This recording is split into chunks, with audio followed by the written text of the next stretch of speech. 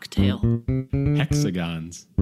Welcome to Knick-Knack News. I'm Alex. And I'm Anthony. And our first story is animal news. I found this on Mental Floss. Goats like people who smile at them. Oh my goodness. I can't read that without smiling. This is so cute. So this is a new paper published in the Royal Society Open Science Journal, which suggests that goats not only recognize happy human facial expressions, but they're drawn to them. Are you serious? Oh my Yes. God. That's like a dream come true. So a team of researchers at the Queen Mary University of London recruited 20 goats, 12 males and 8 females, I don't know if that matters, at the Buttercup Sanctuary for Goats, which is adorable also, in Kent in the UK. The Buttercup Sanctuary for Goats. The Buttercup Sanctuary for Goats. Oh, my heart.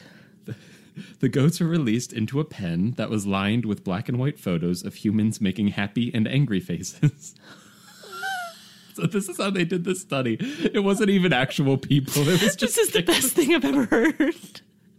The livestock appeared to be more interested in the images of smiling people, walking over to them and even touching them with their noses. This is the best thing I've ever heard. I just wish I could see it. Yeah. Is there a video? There, unfortunately, was not a video. There was Aw. just a very cute picture of a goat at the top of the story. And this is kind of an interesting side note that the happy faces on the right side of the pen attracted the most interactions, which may indicate that the goats process positive emotion with the left sides of their brains, because you have that whole mirror thing. Oh, yeah. with the sides of the brains. So that's just a guess that they have. And in a 2015 study, trained dogs were able to successfully discern between happy and angry expressions as well, even if they were only shown a photograph of the top half of someone's face. Oh, wow. Which is pretty cool, because that means they can Yeah. just tell from like your eyes. Yeah. And this study has proven that it's not just pets that can tell when people are happy or sad, but also goats at least. That's so cool. I thought that was just such a Wow. happy story. Yeah. Just made me smile. Yeah, it made me smile too. So anytime you run into a goat, I guess just greet it with a grin, and That's it'll like awesome. you more. I don't remember what animal this was referring to, but I read something somewhere about how like showing your teeth can actually be a sign of like, I don't know, threatening or Yeah. something to some animals. So like, I know. I wonder if like smiling could like mean different monkeys. things. I think some monkeys that like baring your teeth is a sign of aggression. Oh, okay. But even dogs do it too when they like want to appear mean. They'll bare their teeth. Yeah, So I guess it's don't. interesting. So yeah, I guess closed mouth smiles. Either closed mouth smiles or maybe the eye expression Yeah, the smizing. has a lot to. You got to smize. You know that. Wait, does that mean closed mouth smiling? Smile with your eyes. You don't Oh. know smize? No. It's from America's Next Top Model. No, I didn't know that term, but Tyra I do always now. tells people to smize, Smize. which isn't good podcasting, but Anthony was just doing I was it. attempting, so- and I was not. I was trying to, but I was not. I mean, I was don't know. not succeeding. My first story is technology news. Okay. I'm super excited about this. So, scientists from Japan's Keio University and the National University of Singapore have developed a virtual cocktail immersive VR technology and published their work in a research paper titled Vocktail, a virtual cocktail for pairing digital taste, smell, and color sensations. So that's where you got the word from. It is where I got the word from. So the Vocktail is a high-tech device that looks like a martini glass. And by using immersive technologies and sensors, the Vocktail simulates taste, smell, and the look of a real cocktail. What? It's super cool. So the combination of these signals trick the brain into receiving a full and authentic taste sensation. What? So you can be drinking like sparkling water and your brain could think it's like a gin and tonic or something using this technology. So the virtual cocktail glass lets you change the flavor of your drink using an application on your smartphone that customizes drinks and tastes. So, okay, and then it gives another example. A glass of water can be changed into a mojito or a glass of wine at the press of a button. And then I made a note, you can turn water into wine with this glass. VR Jesus. Okay, so this is how it works. So for the smell part of it, the 3D printed glass houses 3 scent cartridges that are connected to micro air pumps. And through the pumps, smell molecules are released like into the glass, and it changes your perception of the flavor of what you're drinking. Okay. And then for the taste, on the rim of the glass are 2 electrode strips that send electric pulses to your tongue to stimulate taste buds. A jolt of 180 microamps mimics a sour taste, while 80 microamps gives a bitter taste, and 40 microamps a salty taste. So they actually can like mimic like salty versus like other things with these like charges. Yeah, it's salty just insane. Made me think drinking a pretzel, which isn't a thing. You could simulate a pretzel drink. Ew. I don't know. Okay, and then for sight, the Voxtail uses an LED light system at the base of the glass and can like make colors that correspond to the drink that you want. So like a maroon light would correspond to a red wine. And that's like their example. So it like changes like the color of the liquid too. So, and then, so according to the research paper's abstract, when a user drinks from the system, the visual and taste and smell stimuli are all combined to create a virtual flavor sensation, thus altering the flavor of the original beverage, which could be like sparkling water or whatever you want it to be. Yeah. And they said that the benefits of this technology range from simple social applications where it's possible to create custom flavors and share them with your friends through social media to medical scenarios where illness or old age could restrict your diet. The technology can make it possible to enjoy flavors that we love without having adverse reactions to the actual ingredients. Isn't that cool? That is so cool. I want to try it so bad, but it's just like a prototype right now, I think. But like, it's so cool. That's gotta be close, though. I didn't realize that you could simulate taste with electric impulse, right? Or like electric. I had never heard that before either. Like that's wild. And it makes sense. I mean, that's smell how like thing too. Even like it pumps like synthetic scent out of some type of like air pump. Like that's a thing. Like I don't know. You could. That's the only part where I'm like, that seems like more effort than just like making the cocktail. But there's definitely advantages to it, like not having to have. Well, and then there's the other thing of like, I guess if part. you're drinking a cocktail just only for the taste of it, which like, there's not a whole lot of I don't know. cocktails that I just drink for the taste. Right. Like maybe some of them, maybe I would do that, but like, I'm trying to think. Maybe if you had like a pineapple upside down drink. You know, with like the pineapple juice in it, and it's just sweet. And it doesn't taste like also, alcohol. you can make a virgin version of any. That's like, true. Cocktail, so. Like, why do you need this? I don't know. It's so cool. But no, the idea is so. It's something I'd want to try though. I mean, it's just like regular VR. It's not something you really understand until you try it. And like once I tried a VR system, I was like, okay, I want one now. But right, exactly. I imagine this would be very similar. I would totally try this. It's so cool. Yeah. So they published a paper on it, and I don't know if it's like imminently going to be made into some like a product you can buy or anything like that. Yeah. But it works supposedly. So right.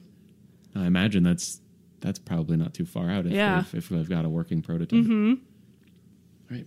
My next story is entertainment news. The story comes from Market Watch.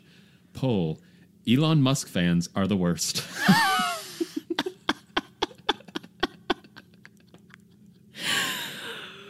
That's an inflammatory title, but according to tens of thousands of followers on Twitter, Elon Musk has the worst dedicated fan base.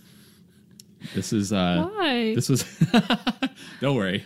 There's an explanation. A woman named Michelle Spies, a writer for Botnik Studios and a contributor to The Onion, posted a poll last month, a March Madness style bracket that was matching up various types of enthusiasts, including supporters of Hamilton, Harry Potter, and Kanye. Wait, what? Those things just don't. She basically made a March Madness style bracket for fandoms. Like all the fans of just various things. Yeah. And over 20,000 people voted during the first round, which she was surprised because she expected that only a few friends would interact with it and that it would be, and to quote her, a fun, stupid bit. But amazingly, unlike any of my content before, it picked up steam, she said. Truly, I was not expecting this level of engagement or sincerity. Which, Twitter, fair. Yeah. But after all the rounds of voting, Elon Musk's fans were determined to be the worst ones by Twitter users. So take that as you will. But I just enjoyed this because other fan bases in the bracket included EDM, Marvel, The Bachelor and Bachelorette shows, Quentin Tarantino.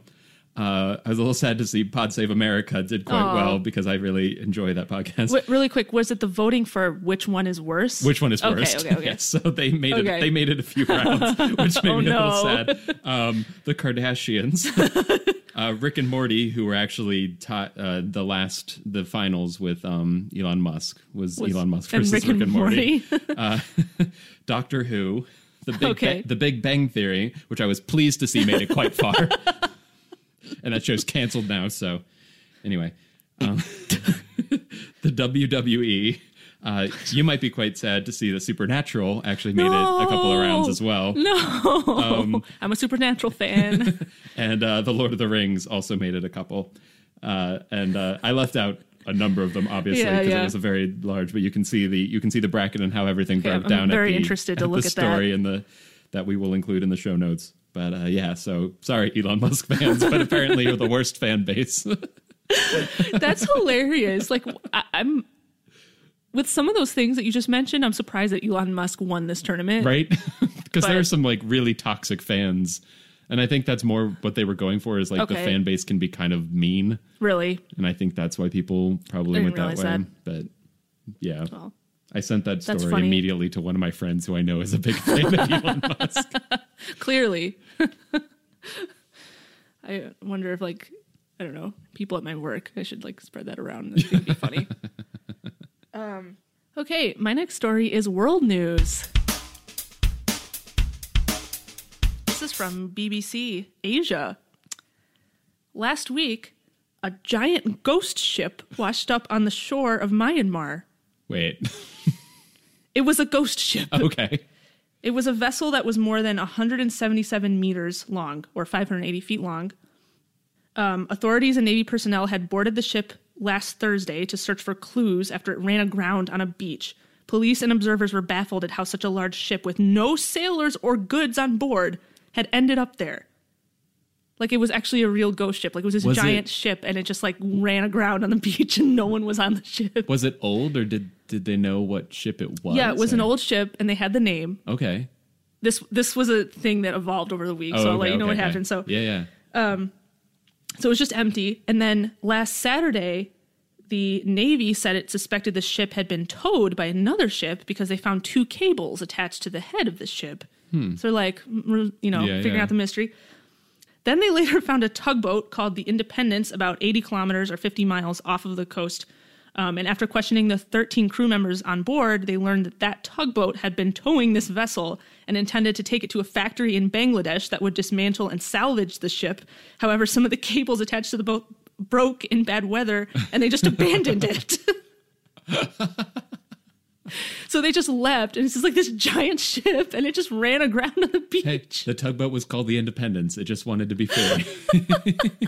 So that's what ended up happening. So it had an explanation. So the mystery was very quickly solved. It was solved, but it was still really funny. And it's really fun to say ghost ship. It was a real ghost ship. Yeah. How often does that happen?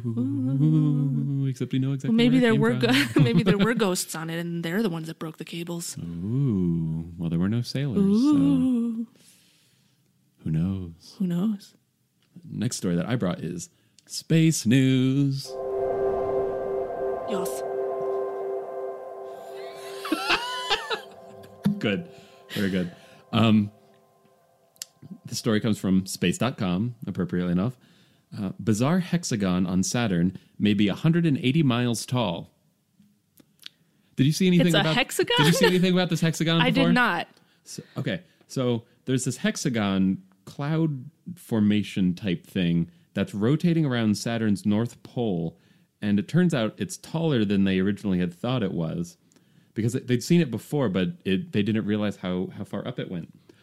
So they generally thought that the 20,000-mile wide hexagon, so it's a big hexagon, which is actually a jet stream that's composed of air moving about 200 miles per hour. They thought it was restricted to the clouds of Saturn's troposphere, which I know we've had trouble before knowing our various spheres of the Levels atmosphere. of the atmosphere. But okay. That's one of the lower ones. Okay. But this bizarre structure actually extends about 180 miles above those cloud tops up into the stratosphere, which is apparently above it. There we go. And this there we go. At least during the northern spring and summer, which is what this new study is suggesting.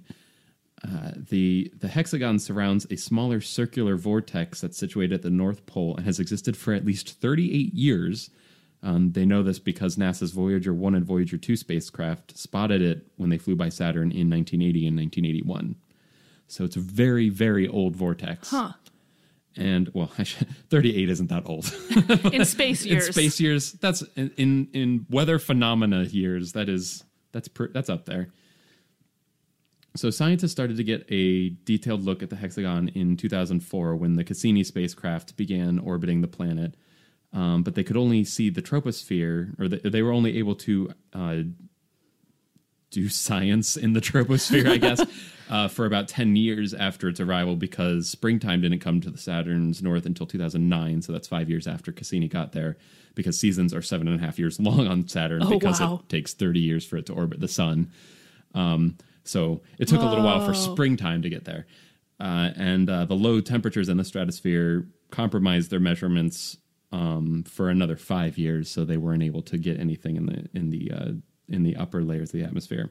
But once they were able to explore the northern stratosphere from 2014 onwards, so that's 10 years later, they were able to discern that the hexagon was present at higher altitudes than they'd ever seen it before. So this is how they know it extends 180 miles up into the atmosphere. And it appears to be tied to warming that is brought on by the change in the seasons, which is why they weren't able to see it until the spring. And even though there's a similar vortex that forms in the summer, again, the 7.5 year long summer at the South Pole doesn't have the hexagon, and they don't know why the poles are different or why the North Pole forms the hexagon. So there's a lot of unsolved mysteries around here, but I definitely recommend clicking through to the story, because there's pictures of this giant hexagon formation, and it just looks really unnatural. It looks like a hexagon? Oh, yeah. Hold on. I can't even imagine that in my mind. Like, that just seems so unnatural. It looks unnatural, too. Whoa. Yeah. That's so weird. The face you made said it all. It's just a really strange formation. And they have no idea why it's like this, or why the South Pole doesn't have a similar structure. Whoa. So you know what that discussion on the seasons reminded me of? Game of Thrones. They're clearly on a planet that's just orbiting a sun at a very slow rate. Pace. Yeah. I mean, that checks that out. Explains That's a good it. theory. Doesn't explain why there's like undead things, but yeah, the whole fantastical element I'm still working on, but the seasons though. It's on a planet that can be takes a explained really by long science. time to orbit the sun, and also there's magic. Yeah. Okay, my next story is a technology/health news. Ooh, hybrid. The headline is MIT researchers teach a neural network to recognize depression. Oh. A new technology by MIT researchers can sense depression by analyzing the written and spoken responses of a patient. The system uses a neural network model that can be unleashed on raw text and audio data from interviews to discover speech patterns indicative of depression. So they said, given a new subject, it can accurately predict if the individual is depressed without needing any other information about the questions and answers. So, like, they don't even give it certain questions. Like, it can just listen to the way the person is speaking and, like, detect it. Wow. Yeah, it's crazy.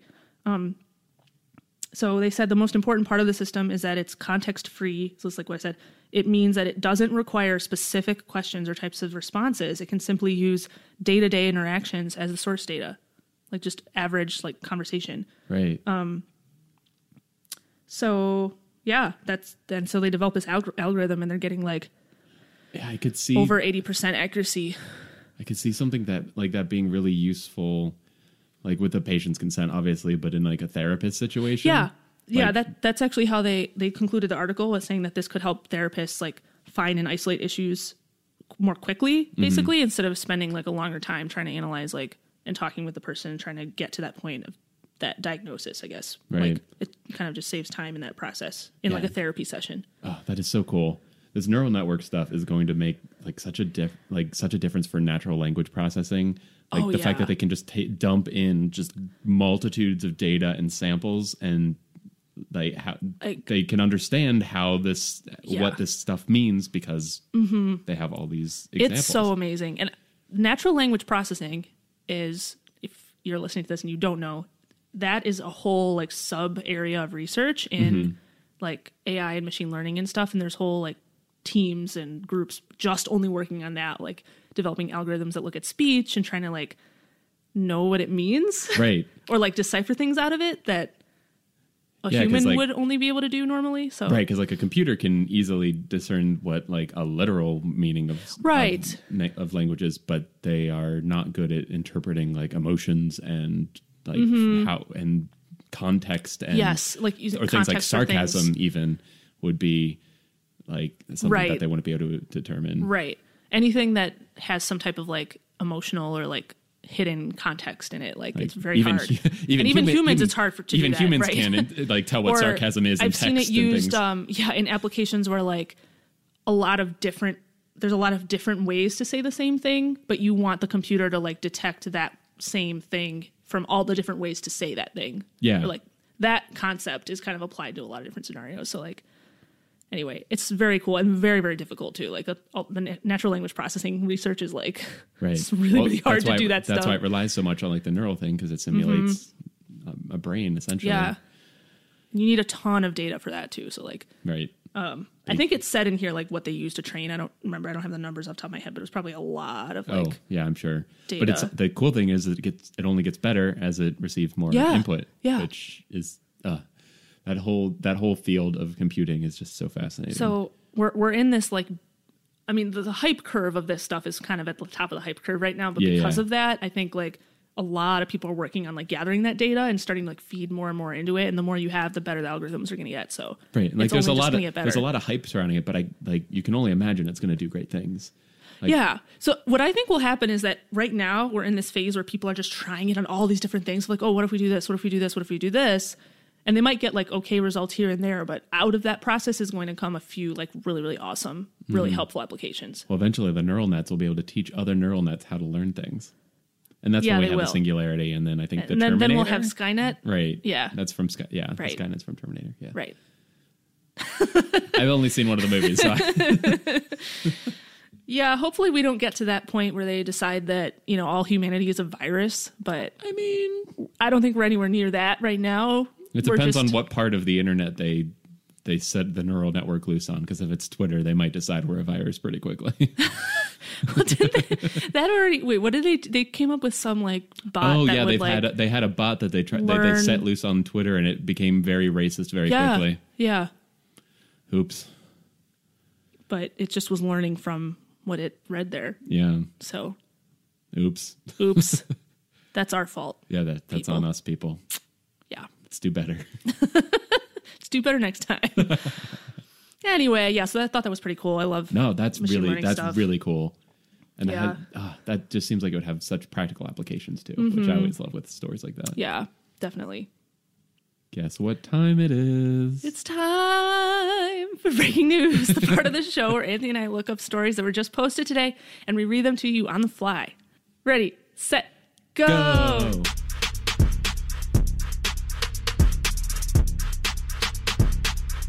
All right. The story that I found is an update on our friend Opportunity. Everybody's favorite Mars rover. It's not good news. Oh, why do you always do this to me? It's not inherently bad news either.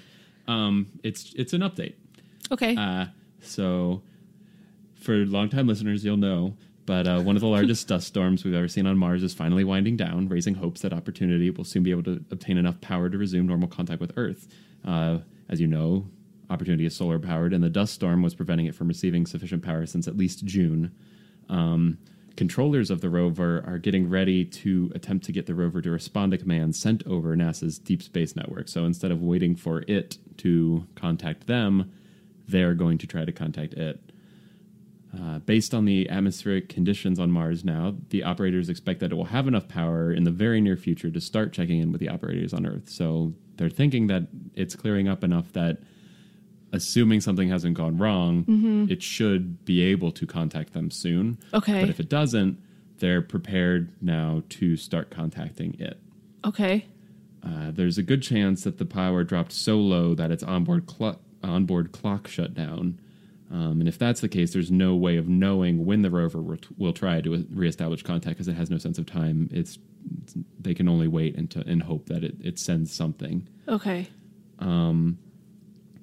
And that's one of the reasons that they're preparing to send it commands instead, rather than waiting for it to check in. They will continue to attempt to contact the rover for 45 days after they've decided that the conditions are good enough for it to generate sufficient power to respond.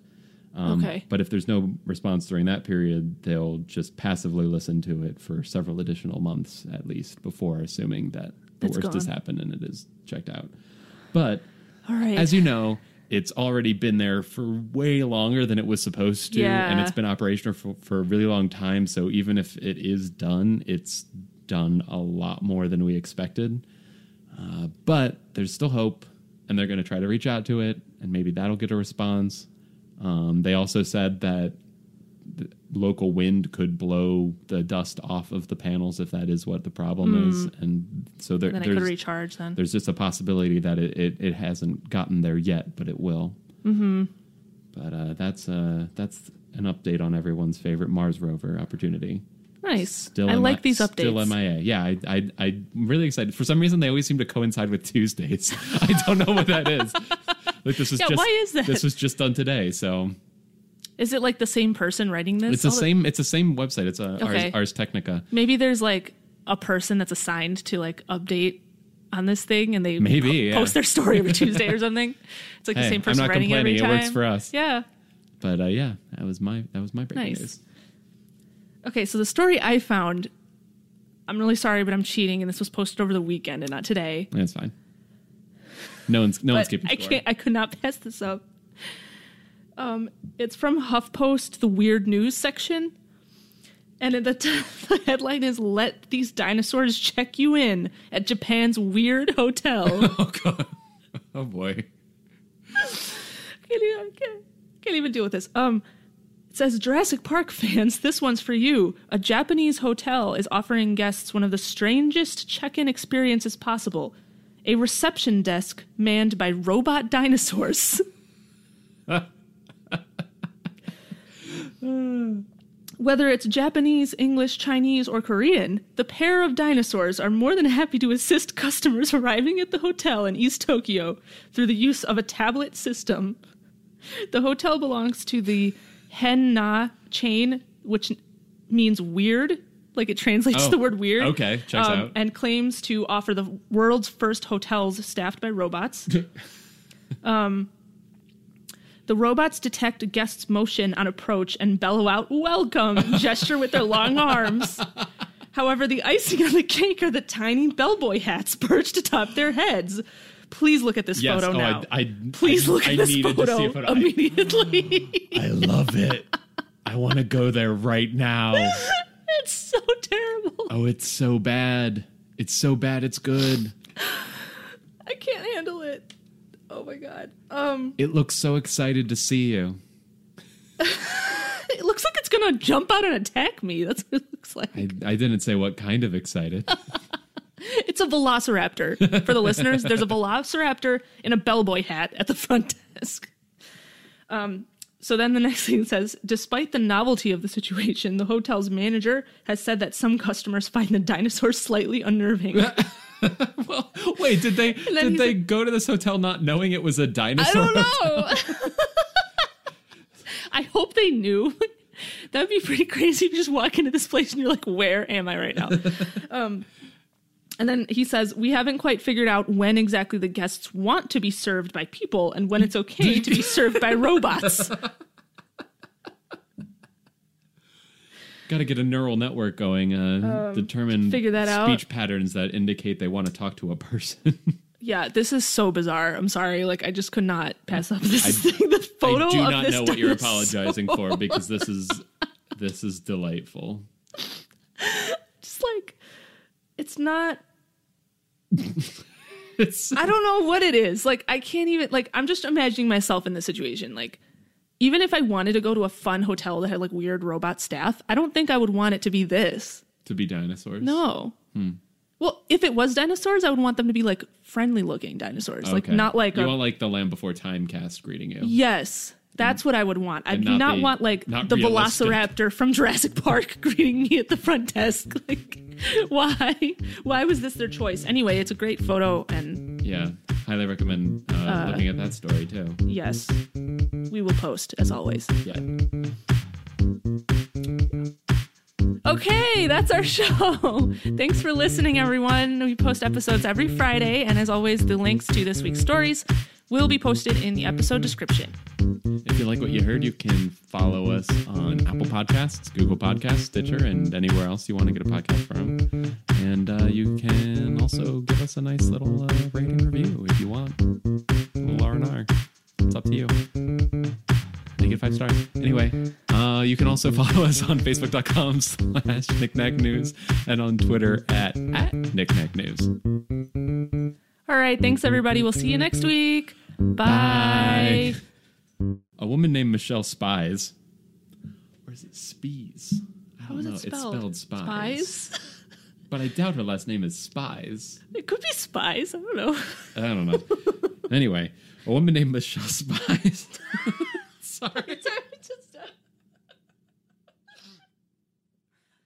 Let's just go with that. It's spies. Yeah, I'll just Okay.